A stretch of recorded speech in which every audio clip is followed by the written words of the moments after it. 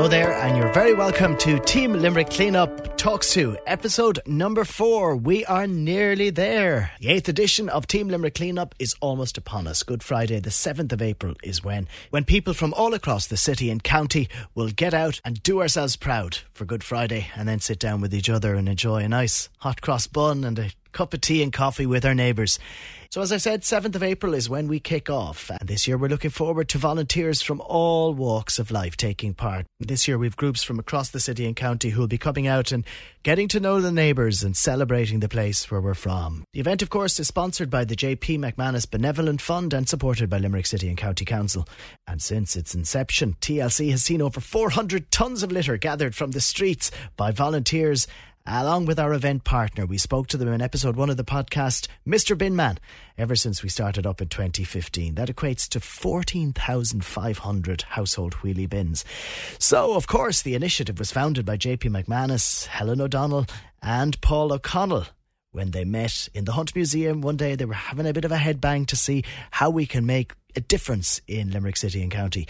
And as a result of that small little meeting, they created the animal that has become Team Limerick Cleanup. And I was delighted to meet with Paul O'Connell, who came into studio with me last week, and he sat down and gave me a real in-depth interview about his life and his involvement with Team Limerick Cleanup, and of course some of his background on the sports field, and a little bit of an insight into what it was like to be a coach this time round for the Grand Slam winning Irish team this year.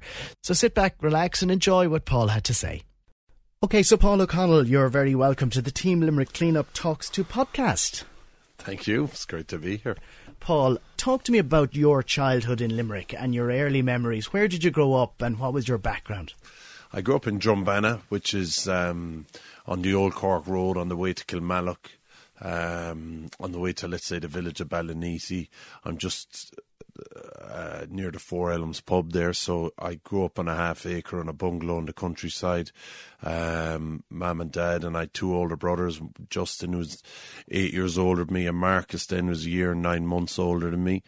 We had a big back garden with no Commodore 64, no Atari, which led to much hassle in our house. But when I look back, it was the best thing that ever happened. It was just a sporting upbringing, really, you know.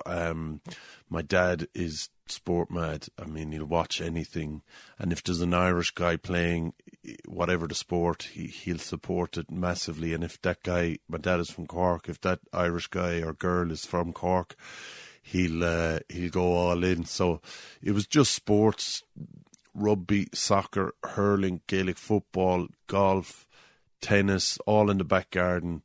And I played for South Liberties. I used to go into the Catholic Institute. I did a small bit of tennis there, but mainly pitch and putt.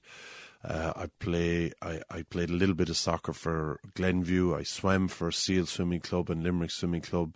I played my rugby for Young Munsters, obviously. Watched loads of sport on TV, played loads of sport with my brothers and the neighbours down the road, the Clancy's, the Shanahans, the O'Neills.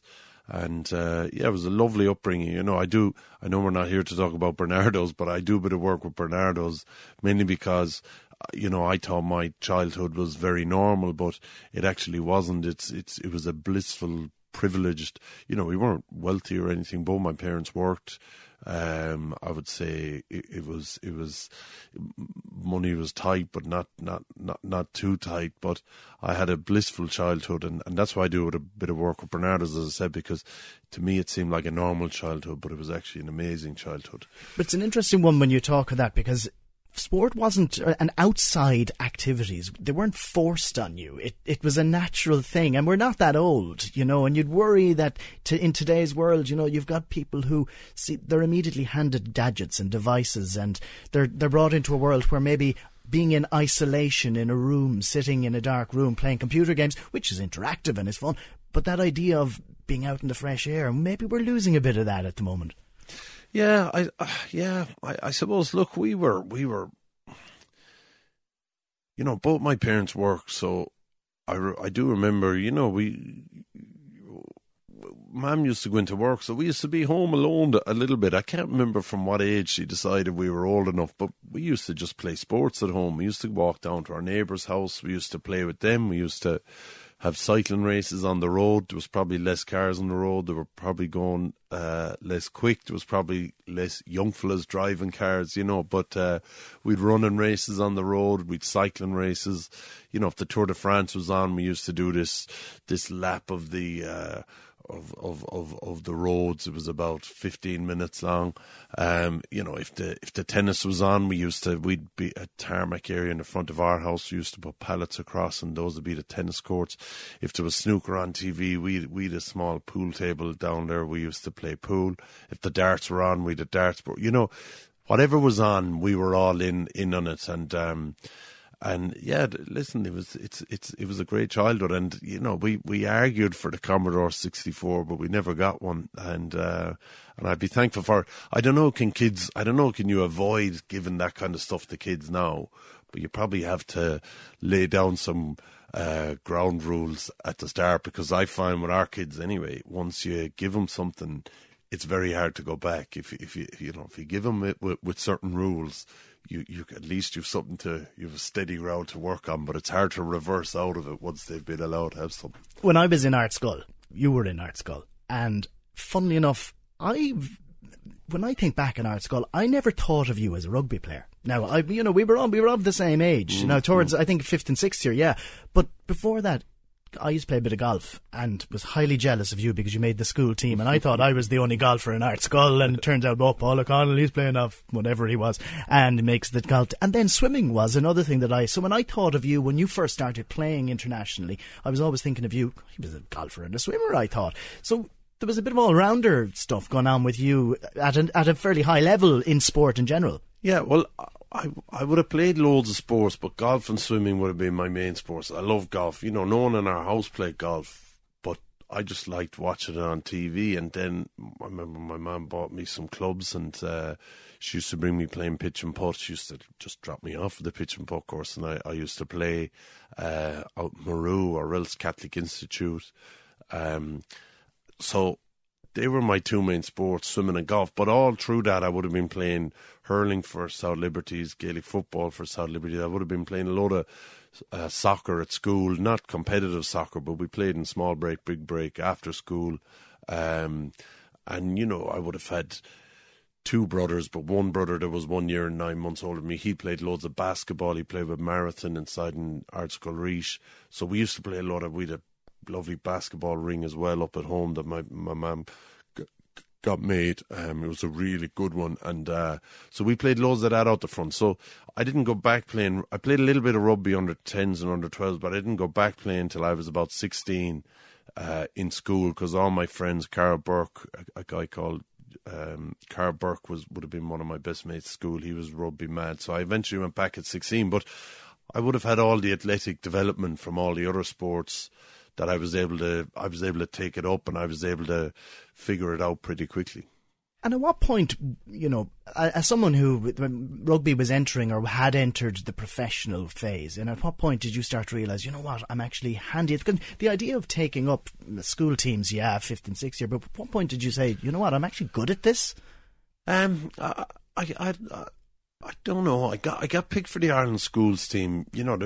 I was 6'6", and there probably isn't a lot of 6'6" guys around, so I was probably a little bit lucky to get picked for the Irish schools team. I had a good trial, they play a possible versus probables. I had a good trial, but once you get into the Ireland schools team, you're playing with good players, you're getting good coaching, and if you're dedicated to it and you're interested in it, you can get very good very quickly. And if you're motivated. From swimming, I knew from swimming, the improvements you make is directly correlated to the number of hours you put in. So I started getting good quickly, and then I played for Munster under 20s, started getting more good coaching, playing with more good players, meeting Jerry Flannery and Jeremy Staunton and Donico O'Callaghan and these other players who were also mad into it and dedicated to their training, and that was it. And I just kept making steps, because I'd taken it on quite late at 15 or 16 or whatever. I was always a little bit behind, so I didn't mind being behind. I didn't mind if I didn't get picked for something, because I always felt I was playing catch up anyway. So I think that kind of mindset, that underdog mindset that I had from taking it up late was a real asset to me at that age. And then, I was lucky then, it's an amazing amount of bits of luck you need to make it. When I was coming along then, Mick Galway was 35, John Langford was 35, Munster were looking for young second rows. I come from young Munster, which, if you play for young Munster, you generally been taught how to handle yourself in the physical stakes, and I think that's maybe something Niall saw in me, Niall O'Donovan, when he was picking Munster, and then I got into Munster, and once I was into Munster, I was in a great environment with brilliant players who were real hard trainers, great coaching, and I just kept making improvements. I remember Garryowen games. My dad used to bring me, and it was at a time when the AIL League was, you went to these games, and sometimes you travelled down to Corkán and watched them, and there was magic in seeing Richard Wallace and, all these sort of players who maybe got a cap for Ireland, Philip Danaher. Is the AIL League still important for players coming up and learning the ropes, or does everyone think now from school, I want to get onto the Munster team straight off? Yeah, I think it's really important, and I think it had lost a bit of importance, and it's reassuming its importance now. I don't think it's ever going to get back to what it was when we were young, when there was, when there was 10,000 people at games, and it was the be all and end all, and it really was a magical time. It's one of my regrets that I wasn't born a little bit earlier, that I would have played in the AIL for young Munsters back in the day, and it was such an amazing tournament. But I've been down to young Munsters a few times this year. A friend of mine, Grove Prendergast, coaches them, and I'm blown away by the standard of the players. I'm blown away by the standard of their dedication and the level of coaching. I mean, I was down, not so long ago, I would say 4 or 5 weeks ago, on one of the down weeks during the Six Nations, and they had a meeting before they trained, and they were solving the same problems as we have with Ireland. They were having the same discussions. So I was blown away by the standard of what they were doing, and I think that's a great. So if the standard of coaching is that good, I think it's a brilliant, I suppose, breeding ground for young players. And we don't have the private school system here in Limerick. The AIL is of utmost importance for us to keep the game going, to keep the spirit of the game alive, and also to produce young players for Munster and Ireland. We'll get on to the TLC stuff shortly, and we're looking at leadership, and this is what all TLC does boil down to: leadership and community, and that's what local rugby does for people. When you finished playing and you got injured and your career had to end, and you sort of were not forced and you knew retirement was coming, was there a period of time where you were going, oh, what am I doing here, and where's my life going to take me? Or were you immediately thrown into lots of different work? Or did you ever have a moment of, Yeah, no, I got thrown into lots of different work. I was always very busy, and I had plenty of opportunities. I was lucky with my profile that way. I was working on TV. I did a good bit of coaching, whereby it wasn't the only thing I was doing. I got to travel a little bit, but definitely I would have gone through periods of what am I doing now? What exactly am I doing, or what exactly am I trying to be here? Because that's one thing you have when you play for Munster. You have an unbelievable sense of purpose. It's so easy to say no to things because you know exactly what you were almost put on earth for. That's what I felt when it came to playing for Munster anyway. So yeah, I had a load of wobbles, and I still probably do have those wobbles, even though I coach now, and I really enjoy it, and I love it, and it keeps me incredibly busy. But it is a little bit different to play. You were lucky in the sense that, as you say, you had that profile and whatever. I mean, I often think of all those hundreds of other players from many different, not just in Ireland, who retire at the end of play. And there must be a sort of a realisation that life is now ahead of you, and is there support, you think, for rugby players in that? There is, certainly in Ireland there is. I mean, IRUPA, or IRPA as it's called, which is our Professional Players Association, is a brilliant organisation. So a lot of the professional players are studying while they're playing. A lot of them are doing work experience while they're playing. And I think the Professional Players Association are getting better and better at helping people manage the transition from playing to non-playing. And I think, some of the guys come out with quite a big profile, and they can go and they can work in TV, and they can do various things. those guys are actually the guys that probably struggle the most a little bit, because they're not the guys that have to say, right, I actually have to go and start a brand new career now straight away. I have to forget about all the other stuff, and I have to go and start something. And a lot of the guys that have done that are the guys that are the happiest when you meet them. You know, they've just kicked on. They've accepted they're going to start at the bottom of the rung, or maybe not the bottom of the ladder, but maybe only 1 or 2 steps off the bottom. And they've had to strike out and make careers for themselves. And a lot of guys have done really well. You experienced Grand Slams, and you experienced wins with Munster, and you experienced that career where Ireland was seen as that amazing team. And then you go into coaching.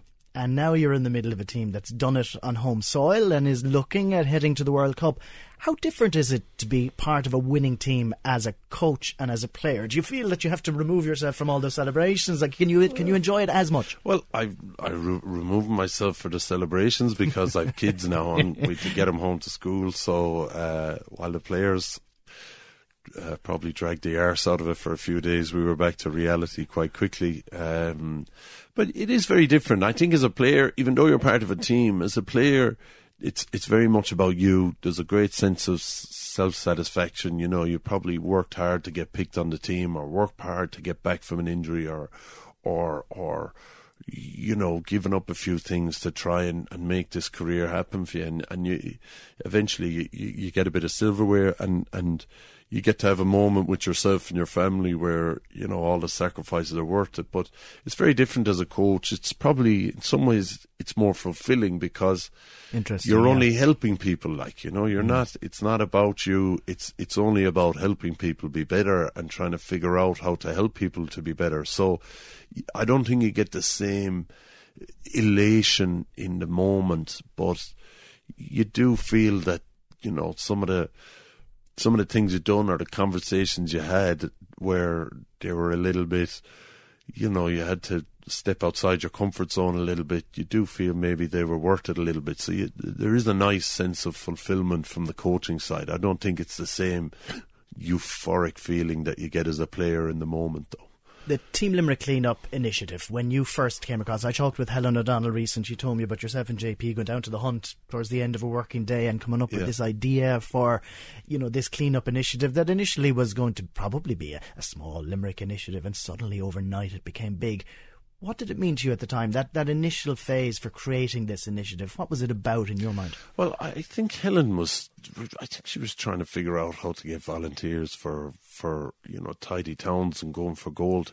I might be wrong on that, and I think I was quite busy at the time, and I think a lot of people are busy, you know. So I was saying, you know, why don't we one day a year try and get everyone out, and that was kind of where we came up with the kernel of the idea. You know, luckily anything that JP is involved can be done at a very high level. You know, he's brilliant. Obviously, you've got that financial clout from the foundation, but also you've got, you know, he's very good at harnessing volunteerism. It's a real skill set he has. So yeah, I think it's a brilliant idea. I mean, litter is a massive problem, and I would have been very conscious of it. I remember being on holidays abroad. We were in Mallorca when I was young. I remember my dad seeing a bag, a duty-free bag with Shannon Airport on it on the ground, and I remember Dad picking it up and putting it in the bin because he was conscious that it was some Irish person that littered it. He didn't want Irish. Great branding, yeah. Yeah, but like I remember sticking. I can remember where we were. I remember sticking in my head, and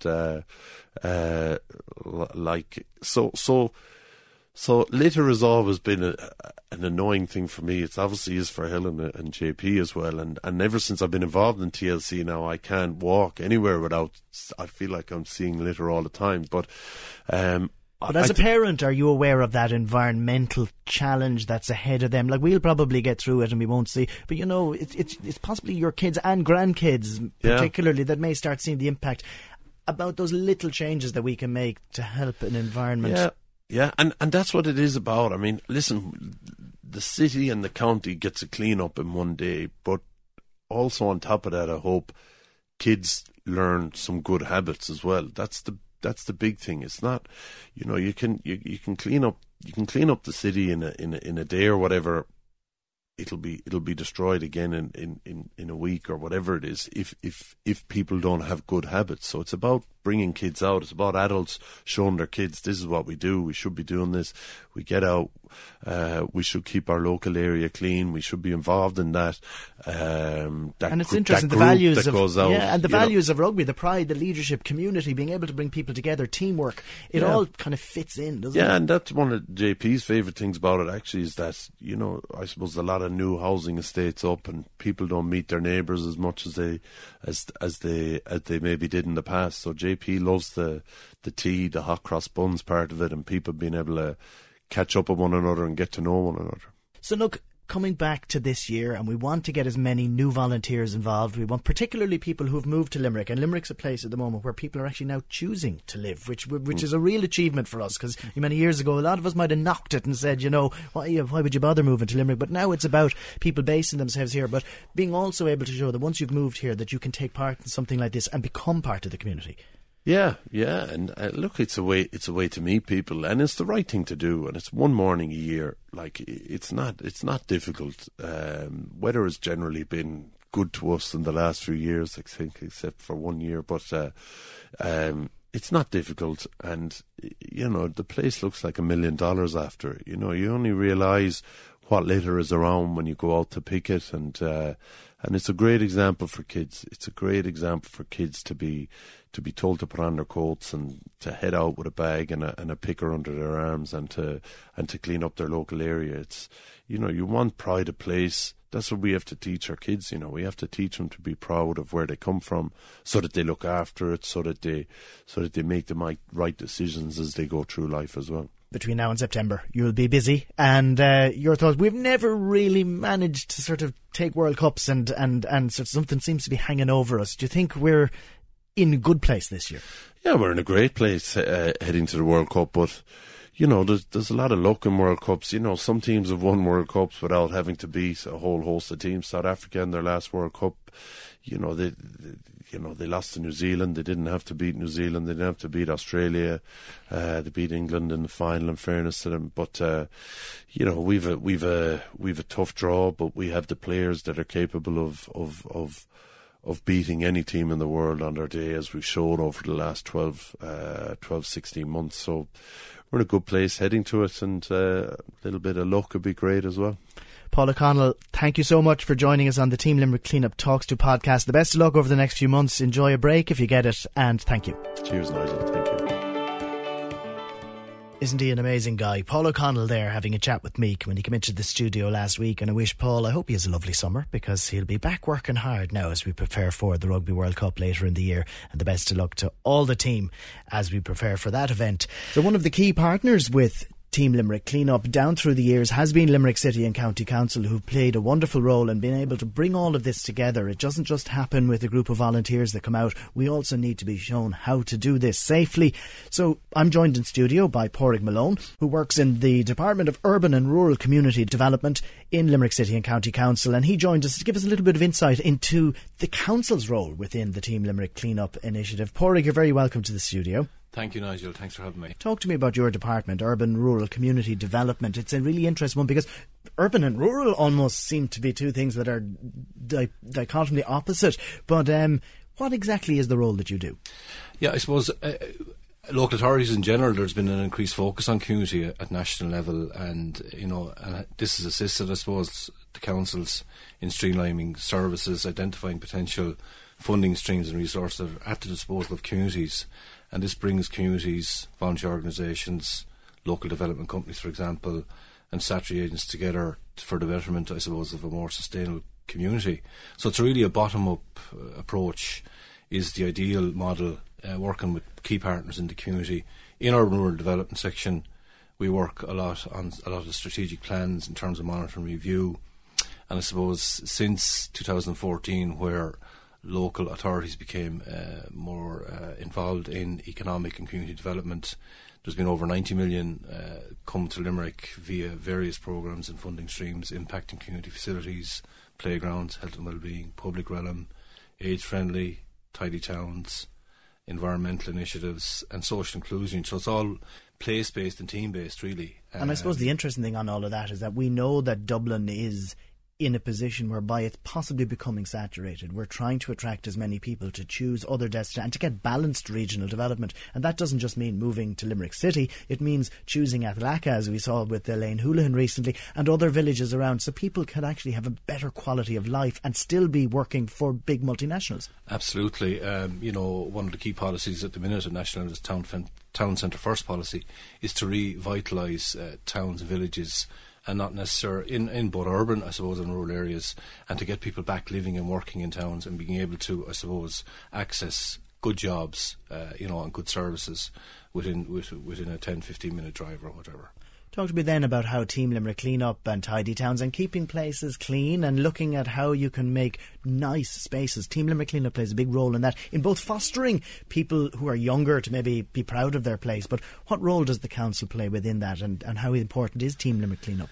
I mean, in terms of Team Limerick Clean Up, it's such a unique collaboration with communities, public agencies and private partners, to get the message out about, I suppose, keeping our environment clean and promoting those lifelong learning goals in relation to environments, particularly in schools, for example. So the engagement of volunteers is critical. So it's all 21,000 of them, Nigel, and this yields positive outcomes for, I suppose, the community and the council, who are fully committed to bettering our areas. And the main focus is really to keep public spaces neat and litter free, getting everyone activated for Limerick on Good Friday, and of course having the customary cup of tea and hot cross bun, which is all part of it as well.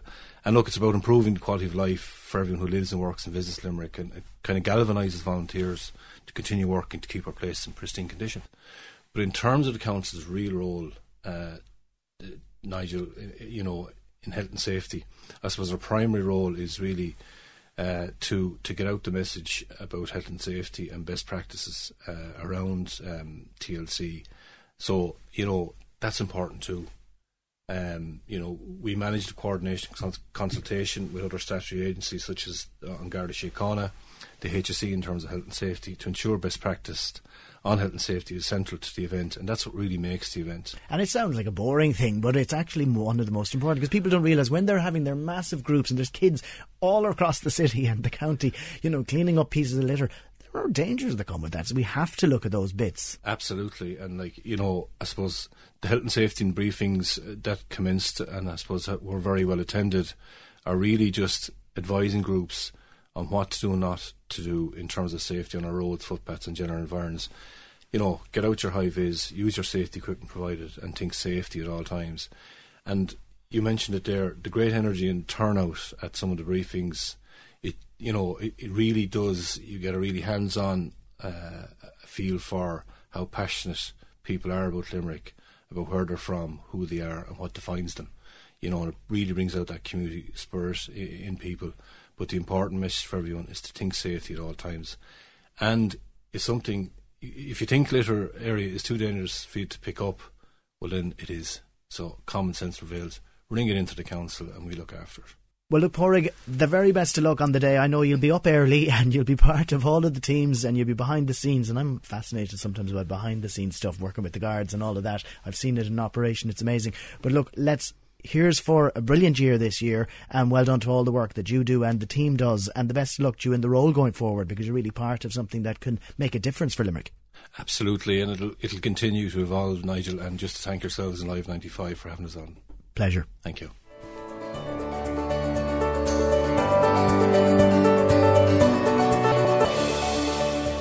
And my thanks again to Pádraig Malone for coming in and giving us a little bit of background about what he does behind the scenes and the important work of cleaning up our towns and villages across Limerick County. It's really, really important, and I think Limerick City and County Council need to be commended for the work they've done over the last number of years to ensure that our county really starts to shine, and I'm looking forward to seeing what happens in the coming years. It's an exciting time for us, isn't it?